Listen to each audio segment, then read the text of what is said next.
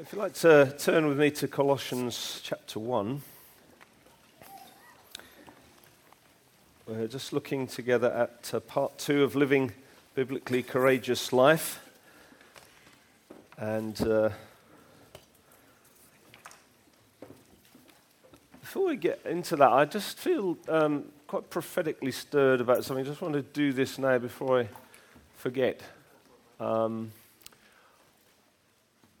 Some time ago, John Bearden said to... Where are you, John? Oh, there you are. Said to me, he was sent a word through to me to do with something he felt an emphasis God wanted to do amongst us in the coming years. And two of the particular things he mentioned were to do with the new generation of children's work, and another one was to do with worship, or to do with music. And I just feel, we've been served so superbly by Ollie and Alice and the two bands. And I just feel there's something fresh and new about what's coming out from us musically. And I feel quite just stirred that there's something God wants to do in the arts through us in the coming days. I'm old enough to remember being in a parachurch organization years and years ago when we used to use music in kind of evangelistic kind of concerts where you'd bring non-Christians to, and they'd hear Christian music, and then that would be a way of communicating, and then with word following. And then things very much went into sort of worship, into church life and renewing worship in church life, and all that's been very good. But I feel there's something God wants to do that somehow blends the gospel with worship. And increasingly, I think, a sound that may come out from amongst us will catch the attention of people who don't as yet know the Lord, and will provide a cultural hook into their hearts over which the gospel can more easily travel. Music itself is not all that's necessary. Truth has to be conveyed through lots of different components. But I feel something to do with the arts, to do with music. I feel to do with the arts we've been seeing, painting, all kinds of stuff. I just want to stir those of you who are involved in the arts, in the broadest sense of that word, that I think there's a signature sound and a signature thing that God wants to do amongst us. So Morris had mentioned that to me as well, about a signature sound. And I've loved some of the new songs and some of the arrangements of familiar songs. And I just want to say, just keep stirring that creativity, because we've been looking for ways of just being able to get some of the songs out, and we're looking to try and find a way of doing that into amongst the churches and beyond our own churches. So I just want to pray, Father, that you would begin to stir the arts amongst us as vehicles for the gospel, all the different ways that can be presented into the cultures represented here. We want to ask you to breathe upon creativity. Lord, we pray for sounds and songs and arrangements and paintings and all kinds of poetry and all kinds of things that catch the attention of our culture and build bridges for truth to be conveyed more easily into a skeptical world. Lord, where there are pockets of influence that as yet are untapped, would you give us cultural context and cultural connectivity, particularly, Lord, into some of the cities where we are working and some of the areas of creativity where we're working geographically. Lord, open up doors for us so that we start to be able to be courageous in the arts in a new way. And I pray for everyone who's involved in the arts in any way, either here or amongst our churches or listening on live stream, watching on live stream. Lord, would you release fresh waves of gospel creativity? Lord, we think of William Booth and the Salvation Army, who just looked what are the popular tunes of the day, and they took the music hall tunes and put Christian words to them, and it went like wildfire. because people knew the sounds, they loved the sounds, and they learnt the gospel by singing it to a tune they knew. God, give us a similar thing, we pray, amongst us. Let there be sounds that come out from us, that people who don't know Jesus are attracted first by the sound and then are introduced to the truth. We're asking you, Lord, to do something really, really unusual that is kind of not something we thought of before. I believe you want to do that, Lord, and I pray that courageous arts will be felt and seen and heard from amongst us in the coming days, we pray in Jesus' name. Shall we amen that? We believe, Lord. Will you do that, Lord? Yeah.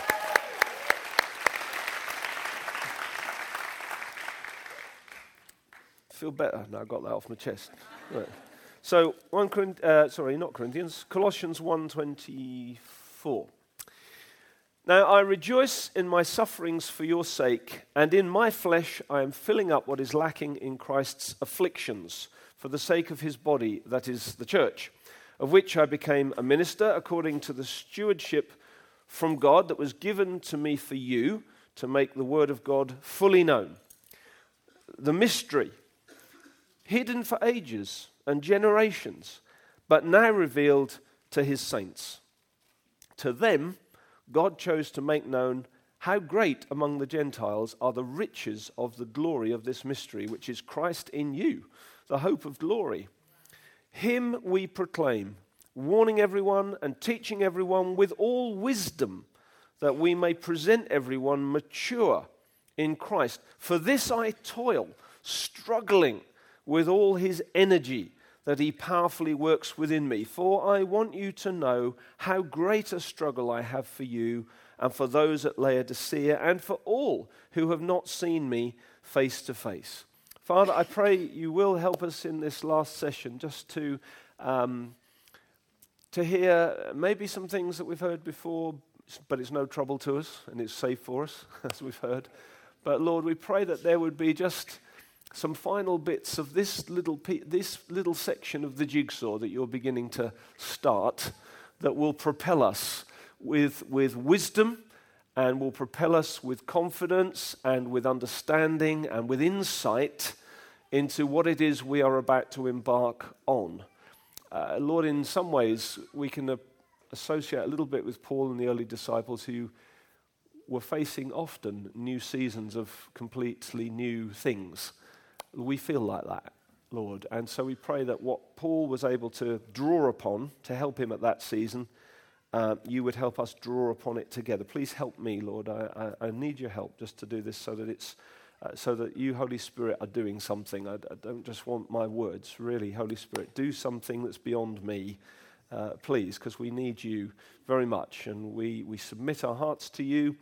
I submit my gift to you. Say, Lord, please just do something that's beyond human, because we want you to do that so that we know that this is God that is in our midst and not just man's wisdom. Well, we pray for that, Lord, in Jesus' name.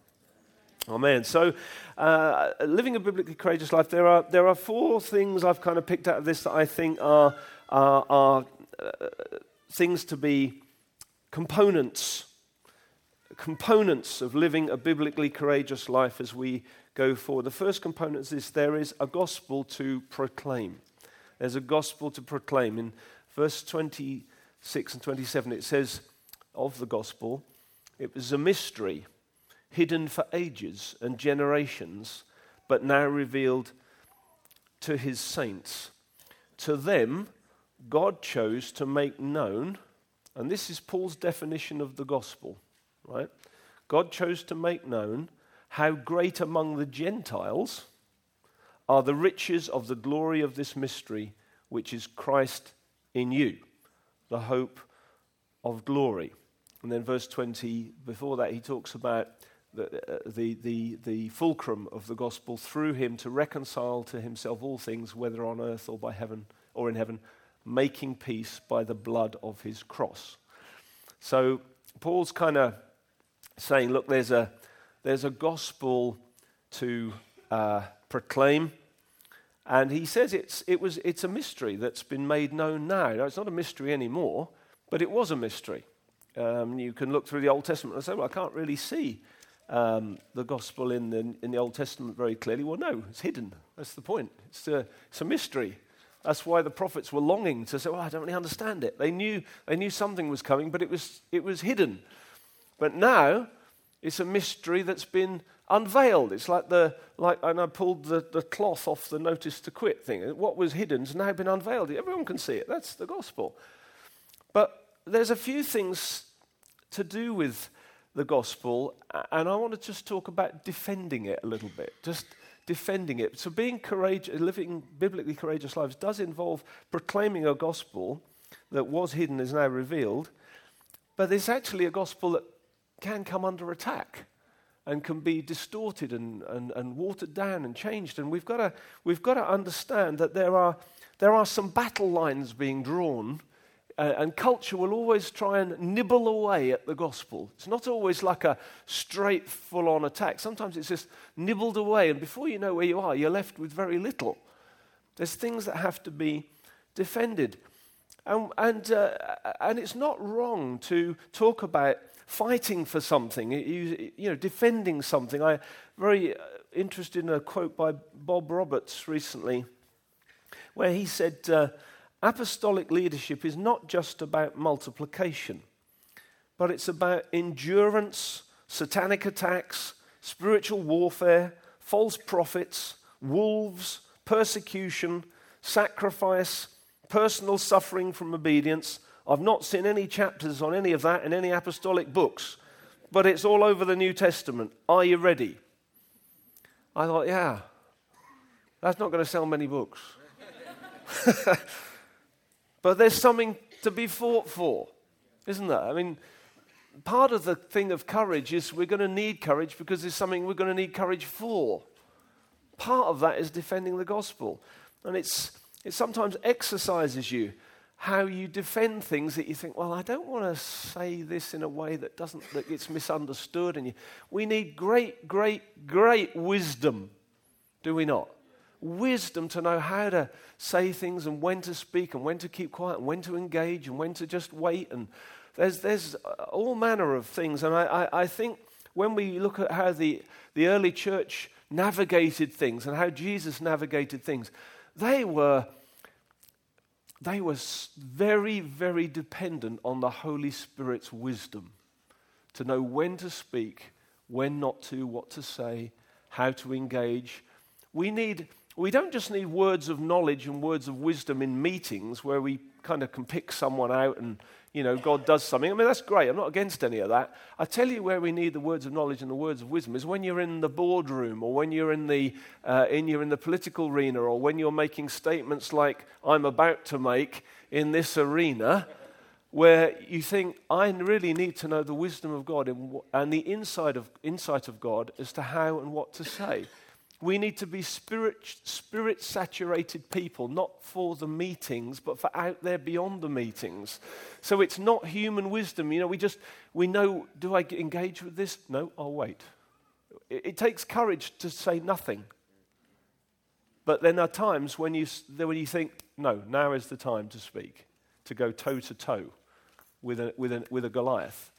And I just want to say, as we begin to engage more and more with the culture around us, and God, not for our own sake, but I do really pray God gives us more influence. Now, I mean that for the right reasons, because the gospel needs to be proclaimed. And if nobody knows that you exist or you've got anything to say, then no one's listening. So we've got to, Paul was ambitious for the gospel, and it was finding the right arenas and things of how to say. Now, I think there are lots of things that we haven't got time to go into many of them, but I'll just pick a few things out. I think there's something here, Lord help me to say this rightly. God chose to make known how great amongst the Gentiles are the riches of his glory. The great glory of the gospel, which we've already been celebrating in previous sessions, is one new man in Christ. Yeah? Now, hear me very carefully. God has not finished his plan of salvation for Jewish people. He has not. He still is going to bring about a great turning of Jewish people to come to Christ. I believe Romans teaches that quite clearly. So Jew and Gentile together become something completely new. Completely new. And what I fear is happening in our world at the moment is there is tribalism on all sorts of sides. It's coming economically, it's coming politically, it's coming spiritually, where, and this is, I'm not trying to be political, I'm trying to be theological. The gospel is about one new man in Christ. So whether you're Jewish, whether you're Arabic, whether you're European, whether you're African, whether you're Asian, your background is of no consequence or influence to your status in heaven or your inclusion into what Christ is doing now upon the earth. Christ is building a temple on the earth, not with hands. So whether there are temples built in Jerusalem or anywhere else, let me say this very clearly, that is not what the gospel hinges upon. It is not the gospel. Jesus is coming back for his body. We are his temple. All men and women, slave free, any tongue, tribe, and nation being caught into this one new man in Christ. I would love the day when we're planting churches into Israel, but I also want to plant churches into Palestine. All right? Because there's one new man in Christ that God is bringing up from the earth. That is not political, that's theological. Because when we start tampering with that, we tamper with the very gospel. Jesus is coming back for a bride that is going to fill the earth from every tongue, tribe, and nation. That's what he saw, that's what the Bible is promising. And somehow we have to stop the gospel being politicized. Are you hearing me? Because it is not a political thing. There are no such things as Christian politics. There are Christians who are involved in politics. It's a different thing. And I am nervous that even the term evangelical is being robbed of what I believe it to mean. Now, we may well find the tide going out on all that, and we have to find new terms to define what we are. And I know I'm treading on all sorts of eggshells. But there's no point calling a conference Courage if you're not going to say what you think you have to say, and hope you won't be misunderstood in what you're trying to say. But I do not want, neither do you want the gospel to be politicized so that when you say you're a Christian, people immediately think that means you've got certain political opinions. That is a satanic attack on the very essence of the gospel. Is it not? Glad you agree with me. The other thing I think we need to just watch when it comes to the gospel at this moment is, Lord, help me with this. Because there is such an emphasis on God's love for people, which obviously is the emphasis. It's like if you go to your doctor and you're not well, and he looks at you and he knows you're not well, but he says, you'll be all right. He's not really serving you very well, is he? And somehow to help people through to adoption and the fatherhood of God, we really do have to let the gospel confront people with their sinfulness. Because the truth is this, you and I hate anybody being in charge of us. We hate it. We will not submit to anyone telling us what to do, least of all God. That is exactly why the Garden of Eden went wrong. It's the first sin. It remains the state of rebellion that every human heart is in. And the gospel puts a mirror up to that and shows us that we are all rebels and need to repent. Yeah? And actually, that is an act of kindness to show someone, no, it's not that Jesus will make you feel better about yourself. We have to feel worse about ourselves before we can feel better. It's understanding. We, by nature, are objects of wrath. Now, where it's gone wrong often is the way it's communicated. It can come across in a very legalistic, hard way. We've got to be winsome. Jesus was winsome, but he was very straight. And it's just learning, being courageous with the gospel is learning how to be really winsome to help people just kind of understand, actually, this is a mercy to me that God has shown me. I'm a rebel at heart, and I need to bow the knee to Jesus. And it's not accepting Jesus into my heart as if I've got another accessory.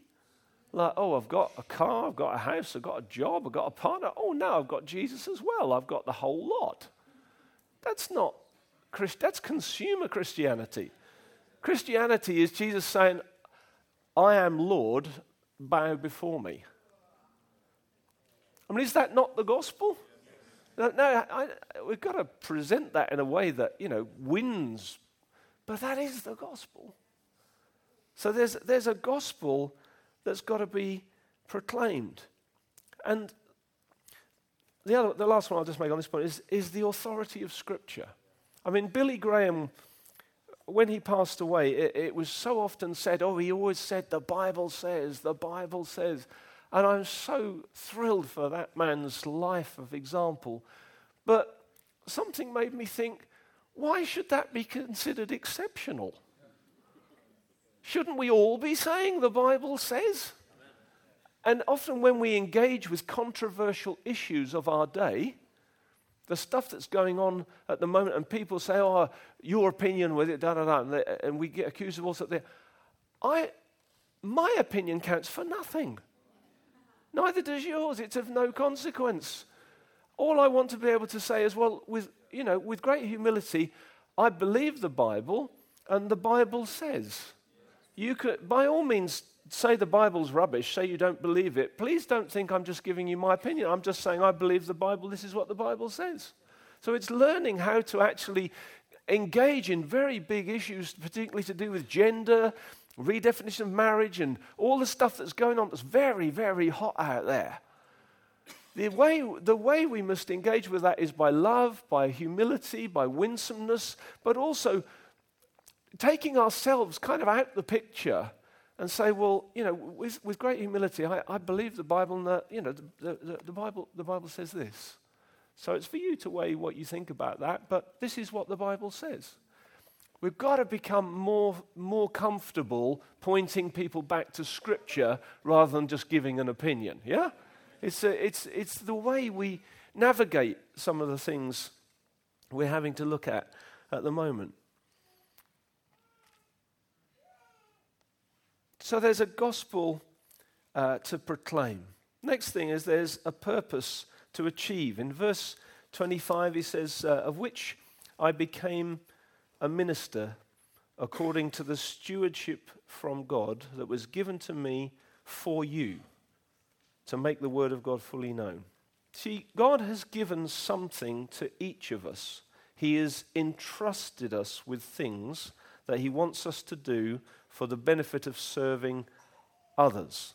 It's like the parable of the talents. Everyone in this room, everyone watching these videos, everyone on live stream, anyone who hears what I'm saying, who knows and loves God, you have been saved with a purpose in mind. There are gifts and abilities and callings, stewardships.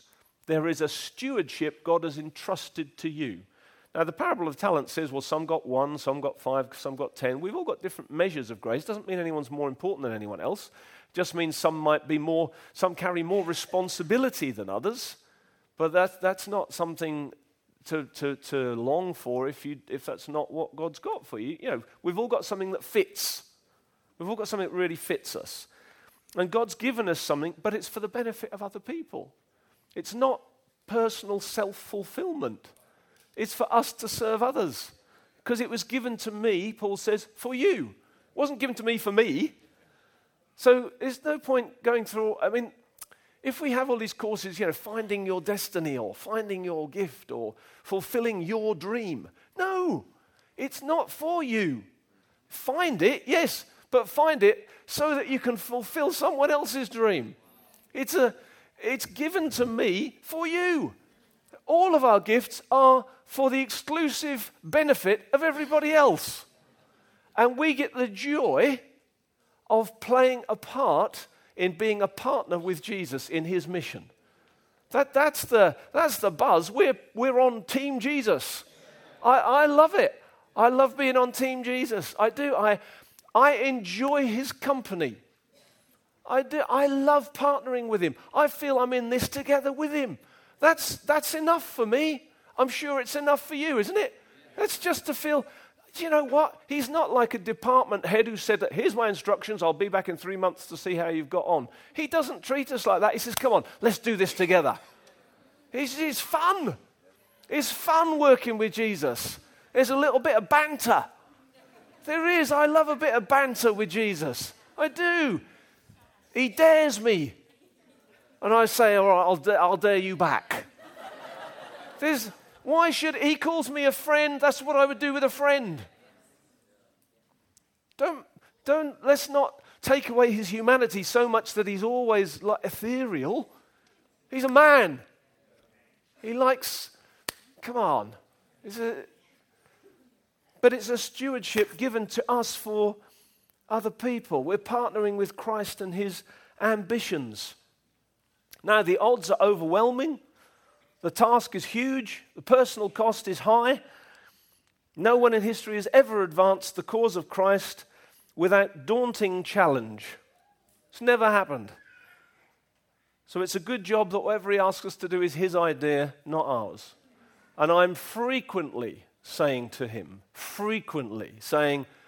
well, you asked me to do it, so you knew what you were taking on. I'll give it my best shot, but if it all goes pear-shaped, I know who to blame. Because I can't be anything other than who I am, neither can you. Yeah?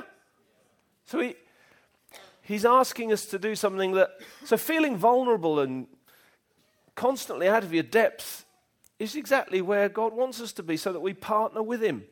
He's not left us with something. Next, move on quickly. There is a price to pay. Verse 24 says, I'm filling up. This is a tricky one. I'm filling up what's lacking in Christ's afflictions.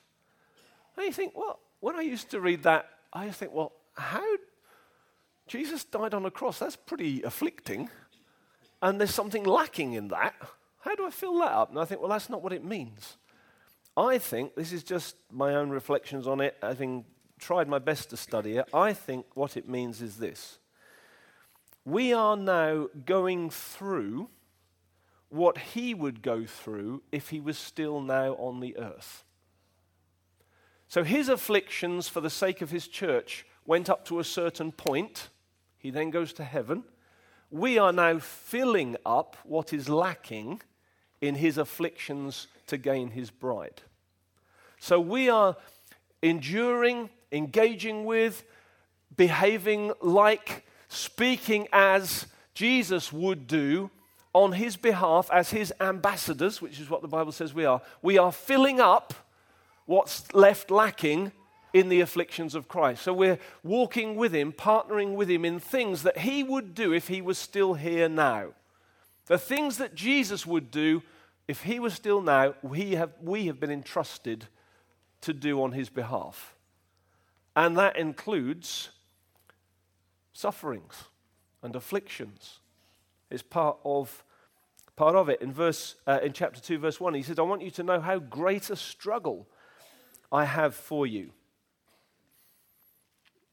I read a quote recently from a Turkish evangelist who said, everybody wants to go to heaven, but nobody wants to die. So pretty good. And sometimes I think this sense of sharing in his afflictions means we should feel what he feels. we often talk to people about being discipled, and we say it's about being Christ-like. And when we say that, we can mean, or we're given to mean, that we're talking about behavior. Be Christ-like in how you behave. And yes, of course that is true. There are things to put off, things to put on in terms of how we behave. But actually, what about if being Christ-like is not just to do with behavior, but it's also to do with feelings? What about if it's to do with feeling what Christ feels? So, anguish, sorrowful, troubled, grieving, vulnerable, pressured, intimidating at times. Isaiah 53 verse 11 says, out of the anguish of his soul he shall be satisfied. What if partnering with Jesus, what if this price to pay is actually sometimes Jesus sharing his heart with us so we feel what he feels, which involves tears sometimes. It involves lament. It involves a sense of sorrow for what we see around us. And not to be afraid of that. Andy McCulloch, in his excellent book, Global Humility, says, we are servants of the sent one. Jesus' incarnation is the model for our incarnation. His vulnerability is the template for our vulnerability. His humility is the prototype for our humility. His pain is the pattern for our pain. That's beautifully written. There's something about this price to pay which really is filling up what Christ began but is now entrusted to us. And then lastly in this is there is an empowering to receive. In verse 29 it says, for this I toil, struggling with all his energy that he powerfully works within me.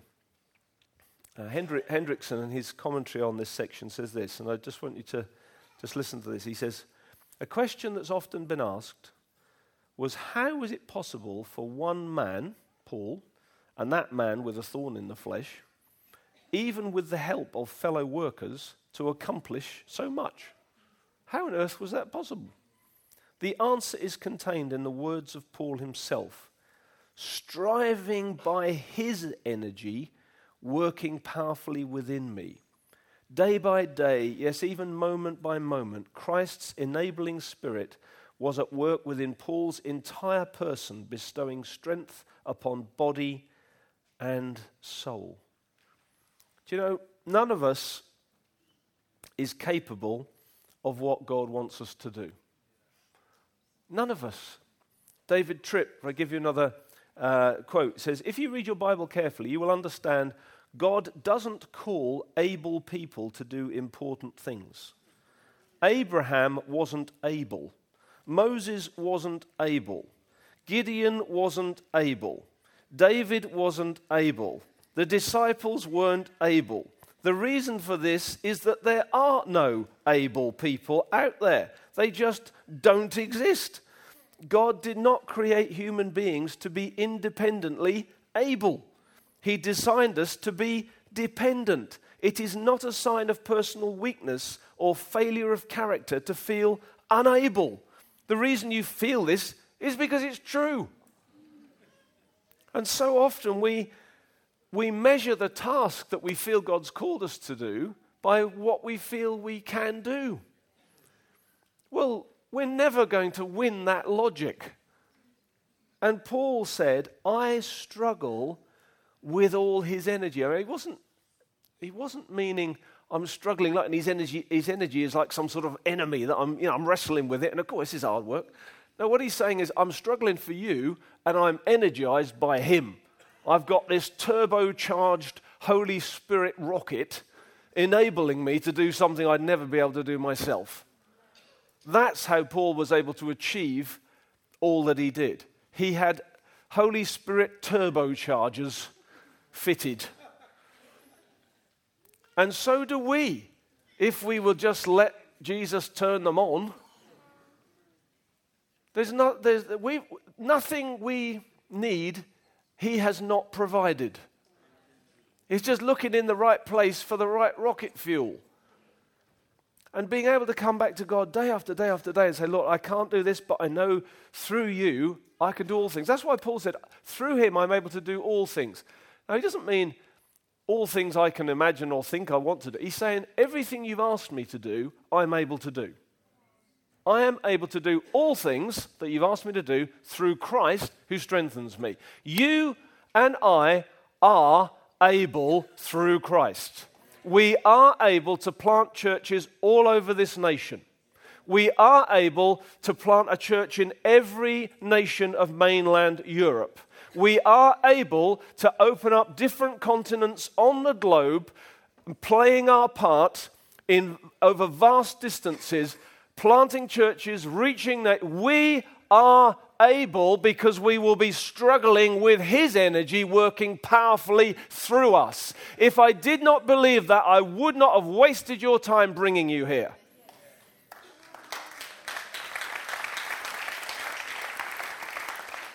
If God has invited us to participate with him in a global plan, which he has, then he will equip us to do a global job.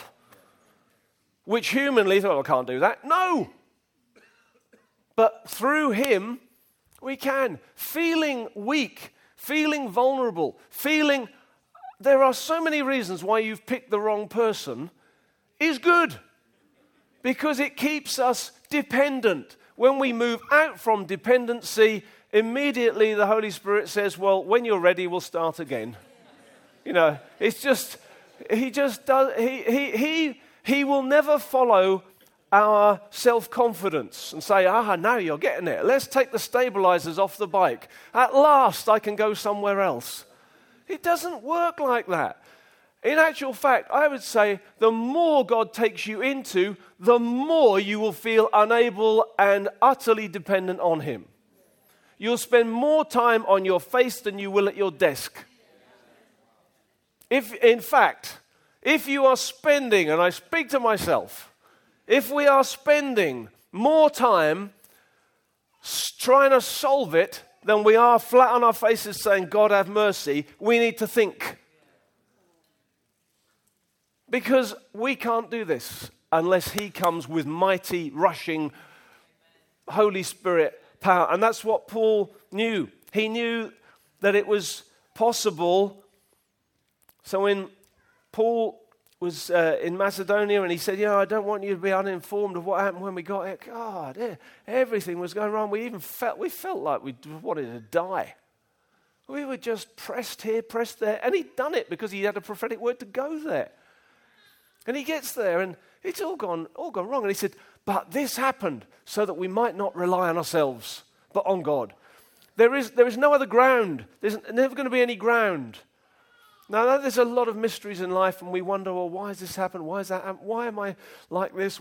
If only God would just fix that little thing or that big thing, I'd be so much more effective. We can all think like that, don't we?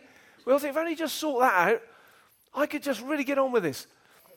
No, you couldn't. We'd be so dangerous. We'd muck it all up because we'd do it ourselves. We wouldn't be dependent. Jesus won't share his glory with anyone else. And he did it by being dependent on his Father. He modeled a way of doing humanity. He showed us this is how you live. I only do what the Father gives me. That by the Father I can do these things. He showed us something. And it's so countercultural. Andrew Murray says at the very root of all Christian life lies the thought that God is to do all, and that our one work is to give and leave ourselves in his hands, in the confession of utter helplessness and dependence, in the assured confidence that he will give all we need. He will give us all we need as we begin this next part of the journey. Murray again says, I pray for you, take time, ask the Holy Spirit to give you to realize the unspeakably solemn place that you occupy in the mind of God. He's planted you in his Son with the calling and the power to bear much fruit. Accept that place. Look much to God and to Christ and expect joyfully to be what God has planned you to be, a fruitful branch. I believe that all of us should be looking into the future of life as God gives us, however many days God gives us individually. We should look into the future of life and say, by the grace of God, I am called to be a very, very fruitful branch. Because we are. But it only comes through absolute dependency on Him.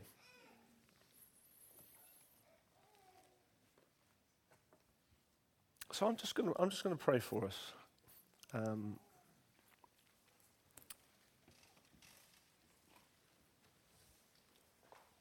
It feels like the Lord's done so much in just a few days.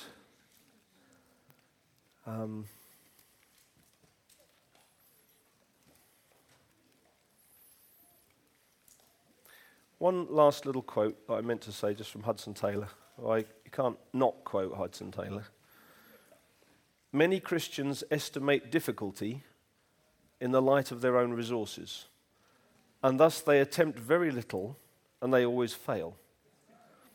All giants have been weak men or women who did great things for God because they reckoned on His power and presence to be with them.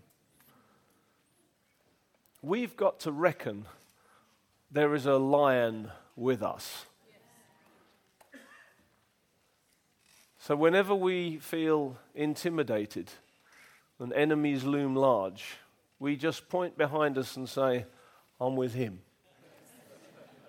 Right? You got a problem with me? Talk to Him. I'm not going to take you on. You want to take me? Take Him on. We've got to become good at doing that. So no, I'm too weak. I'm too small. But I'm not coming toe to toe with you. But I'm with Him. You need to know that. So, Lord Jesus, I just pray that all the different things, Lord, that you want to do as a result of this conference, Lord, there are more things. There are bits of jigsaw that you haven't even, you've tipped them out the box, but you haven't put them in the pattern yet. But I believe there's a whole load of jigsaw bits, Lord, that over the coming next years, you're going to start putting people and nations and church, you're going to start slotting things in place, and it's going to be beautiful. It's going to be really beautiful. And I pray, Lord, for an empowering as we kind of come into land and these days together. I pray for an empowering that comes through your Holy Spirit and not through us kind of, whipping ourselves up into some kind of can-do attitude. No, Lord, deliver us from that. Deliver us from that. We know that we can do it through you, but we can't do it ourselves. So Lord, let that be the DNA, that we celebrate the strength that we have in Christ. There's no limit to what we can do in you. I pray for every single person now, Lord, every one of us. Lord, will you strengthen us in our inner being by opening our eyes to the great resources we have in you. Lord, everything you've got on your heart for us to achieve, we can do through you. Everything, Lord. Every nation you want us to touch, we can do this through you, Lord. Paul said, I've got an ambition to reach places where the gospel hasn't got. Lord, we've got that same ambition, to play our part, Lord. So I pray that you'd help us in these coming days, Lord Jesus. Thank you, Jesus.